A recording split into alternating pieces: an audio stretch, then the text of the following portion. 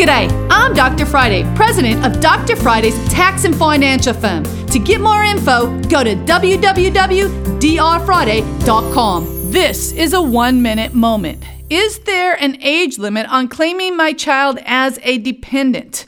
To claim your child as a dependent, your child must either qualify as a child test or a qualified relative test. This is often where people get confused. A lot of times people will turn around and say, well, I can't claim my child over the age of 24. No, they're no longer a child. They are now considered by the government as a relative. I know, it's just a terminology, but it doesn't make a difference. If you are providing more than 50% of their support and they are not making more than $12,000 a year, then they are or can be possibly your dependent. If you need more help or if you need to set up an appointment, go to drfriday.com.